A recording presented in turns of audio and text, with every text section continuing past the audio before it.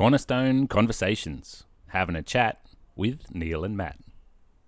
Hello everyone and welcome to this week's episode of Cornerstone Conversations. Matt Koenig here, Assistant Pastor for Cornerstone. And with me in the studio is Neil Wright, Senior Pastor extraordinaire. I was trying to think of some other words to add to your title. Senior Pastor covers it. I think it's You got this. a little underwhelming, Matt. Underwhelming. Surely you can think of some better superlatives. No, my mind is blank at the moment. Welcome to the studio. Thank you. Which also is. Why are you welcoming me? office. I'm the one that's running this thing. It's also my office and your office, and welcome to the office. other people's office and Yeah, storage room. storage room, It's actually a multi-purpose room. multi-purpose building. Yeah, it is. Well It done. is, it's great. Well Anyway, done. welcome to this week's episode. Talking this week about a message I brought on Sunday, and I can't even remember what it was called. Maybe something like not self, but God. I think Sounds good. something along those lines. Yep. But yeah, really, sort of following up from the message you gave a couple of weeks ago, which was about self-control and the spiritual gift of self-control. I'd just been thinking about that word self over a number of weeks, and just really felt compelled to felt challenged myself to just refocus on what we're all about when we gather together as a church, and even as followers of Christ, that our focus should be on God and what He's doing, and not on ourselves. And that's a pretty slippery slope. It can be really easy to fall into that thinking about self thing. And I did some Googling on the word self, and found the first result came back was self-compassion, and it was all about how you treat yourself like you do a good friend. And this whole I guess the attitude of society that we live in that's very self-focused. You got to share everything about yourself with everyone on Instagram, but only the good bits to make yourself look good. And those sorts of things. And so just reflecting on that, and so I shared that selfishness thing is not a new thing. That's it's something part of our sinful nature since the very beginning, I think. But so I just shared the story, a story from 1 Samuel and a bit in 2 Samuel, when Eli was the high priest and his sons were priests, and they just sort of completely forgotten about God and were just taking advantage of the power and the opportunity that they had, and they were taking sacrifice stuff before it was even sacrificed to cook up their own food and all this kind of stuff, and just abusing that power. And there was a battle that took place, and God allowed for Israel to be defeated twice in that process. 4,000 men the first time. So then they thought, we'll go get the Ark of the Covenant, and then they lost 30,000. And just this, I guess, looking at that, there was no interaction with God whatsoever in seeking His direction. Whereas if you look at the other victories and things that had happened in the past, there was always, it was either God telling them that they needed to go and do it, or the people coming to God and saying, do we do this, and what do we do? And there was always that interaction with seeking God in the process. And in this particular instance, there wasn't, because they were just so focused on self. They were looking at this label of being God's chosen people, and I think that sort of got ingrained in them, and that became like what Eli's sons were. They're being in that position of privilege, and we deserve this, and all that kind of stuff. And so I think there's a real challenge for us in that, in how we do our Christian walk, in that this is all about God. Thoughts, Neil?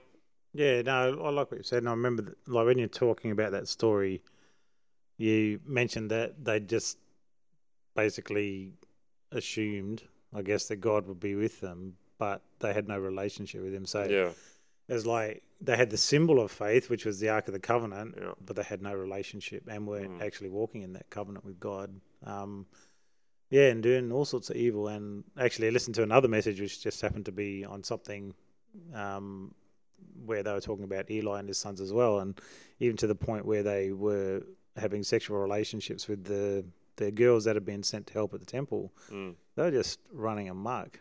And I think it's good, Matt. And when you were just talking then, I was like, entitlement. Yeah. That's exactly what Absolutely. came through. And it was like, isn't that what a lot of people say about this generation that's coming up, that they've got this entitlement to whatever they want?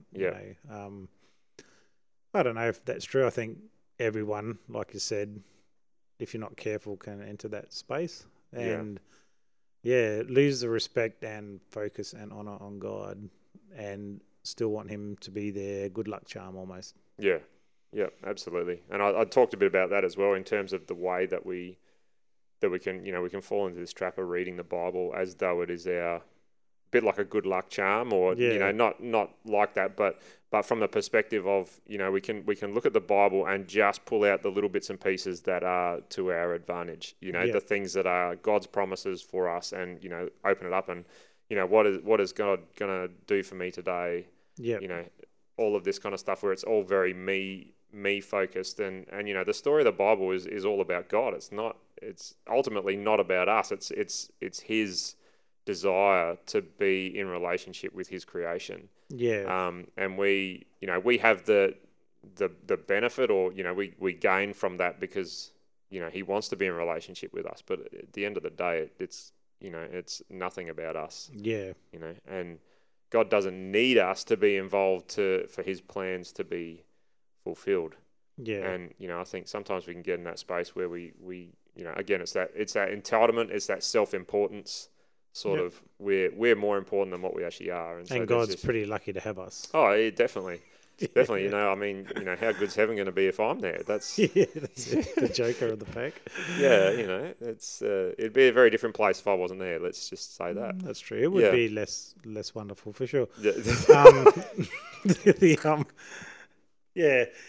it's like I don't know, like it's like you said, let's take out the verses about obedience. Yeah, we don't really need. Yeah, no, we don't need those ones. But we do want the blessing, and in the end, we know obedience brings the blessing. And what God say to obey is better than sacrifice. That there's something about our obedience to His word that allows His favor to fall upon us. It doesn't mean that He loves us anymore or anything like that, but obedience always brings blessing. And I think in that too. You talked a fair bit about, what's our attitude when we come to church? Am I here to get, were the songs good enough for me? Was I looked after? Did anyone say hello to me? Because really, church is all about me, meeting my needs, feeding me, growing me. And obviously that's not the truth. It is about Him and worshipping Him and honouring Him. And honestly, when we come with an attitude like that, we honour Him not at all. No, that's right. And it's really easy to fall into that space. And so I guess that's really the challenge of where I was getting at is that there's all of these things that God invites us into that can very easily be replaced by God's done this so that I'm this special person and I deserve this and I deserve that, and that's not what it is at all. We're here to honor and glorify God, and the focus should be on Him in everything that we do. And again, there's a challenge in that perspective as well of how we approach the different things and different situations that we have if we've got that focus on God rather than the focus on the situation that we're on, or how this person's offended me, or how I'm so hard done by in this particular situation. I also talked a little bit about a fairly well-known passage from John 12. There's actually a number of different versions of this, but I went from John 12, 1 to 11. Do you want to can you read that out, Neil, on your piece of paper you got there? I can. Excellent. Okay. I just gotta put my bit of paper back together. Do you want to use mine? Wait. You got it? No, I got it. You got Just it. had to Okay. line it up. 6 days before the Passover celebration began, Jesus arrived in Bethany, the home of Lazarus, the man he had raised from the dead. The dinner was prepared in Jesus' honor. Martha served, and Lazarus was amongst those who ate with him. Then Mary took a 12-ounce jar of expensive perfume made from essence of nard, and she anointed Jesus' feet with it, wiping his feet with her hair. The house was filled with fragrance. But Judas Iscariot, the disciple who would soon betray him, said that perfume was worth a year's wages. It should have been sold and the money given to the poor. Not that he cared for the poor, he was a thief, and since he was in charge of the disciples' money, he often stole some for himself. Jesus replied, "Leave her alone. She did this in preparation for my burial. You will always have the poor among you, but you will not always have me." When all the people heard of Jesus' arrival, they flocked to him to see him and also see Lazarus, the man Jesus had raised from the dead. Then the leading priests decided to kill Lazarus too, for it was because of him that many of the people had deserted them and believed in Jesus. Yeah, thank you. That's a pretty full-on passage, that one. Hey, I just like the way that there's heaps in there that's sort of compressed in that little space of different things. You know, the fact that Jesus is there with Lazarus, you know, his friend that he'd raised from the dead, and he was the brother of Mary and Martha, and you know, we've heard about them before, and they were having arguments when Martha was serving and Mary was sitting at the feet of Jesus, and Martha was getting all offended and whatever because Mary wasn't helping out. But in this situation, you know, Martha's there, she's still serving, she's got that gift of service, and she's just happily going about that, preparing this dinner, and there's Mary, you know, still sitting at the feet of Jesus, but with this extravagant act of worship. And you know, and then you've got Judas who's all offended because, you know, that money, you know, he could have had access to that, and Yep. you know, and just, you know, there's this. I mean, I love the fact that Martha and Mary have sort of learnt from their mistakes in the past, and you just see that, and the way that there is that interaction, and you know, there's,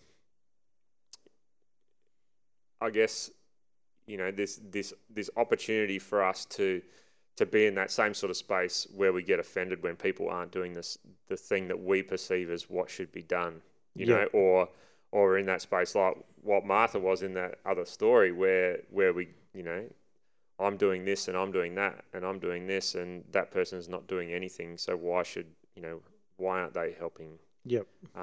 But just, I guess the challenge in that is just to be doing what we're gifted to do and do it to honor and glorify God. Yeah.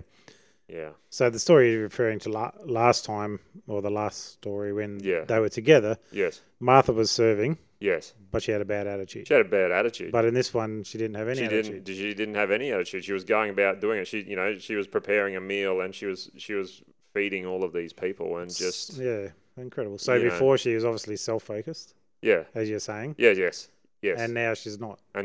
And it changed her whole attitude towards people. It did. Yeah. It did. Interesting. You know, and Mary, just this extravagant act of worship of anointing Jesus with this perfume, the essence of nard, you know, and you know, even the process of wiping his feet with her hair, you know, like you just, that's a fairly significant sort of, I guess it's like a degrading act for yourself to do that for someone. Yep. And you know, just this, you know, the process that she was going through there is this, you know, and Jesus says that this is preparation for my burial, and it was something that was done as part of a burial process where, you know, I did a bit of research during the week on this because we talked about it at my men's group as well, and we found that you know, nard was one of the most common things found in King Tutankhamun's tomb. So for kings. So it was an oil for anointing kings, and you know, the fact that, you know, Jesus says there that she's doing this in preparation for my burial, it also indicates that Mary actually got who Jesus was. Yep. She knew what was coming. and yet obviously the disciples were there, and they still, they didn't get it even right up until the Last Supper. So, lots of challenge in there. That attitude of Judas. Yep. Looking at the way that things are done, looking at the way that people are serving and worshiping God and getting offended by it because that's too extravagant, and you love God too much. You love God too much, and what Yeah. about all of the other things that we could have done with that money? Yep. Or whatever it might be. But again, there can be a real selfish attitude attached to that, and so just that, I guess, that reminder just to think back and make sure we're not in that space. Yeah. So it was a good challenging message, Matt, to just really think about, and that whole thing about, am I self-focused? And what was that word you said? Self-compassion. Self-compassion. Yeah, looking after yourself like a good friend. Yeah. Yeah. Yeah. Maybe you should just get some good friends. Maybe. Yeah. Well, that's the thing. Look after people the way that you want to be looked after.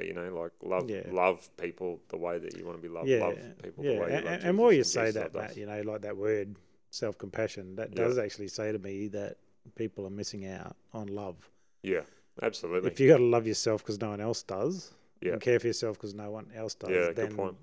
We've got to start to work on that as a community and really love one another. Yeah, love on people. Yeah. Awesome. Great. Thanks, Matt. No worries. Pleasure. See ya. See ya.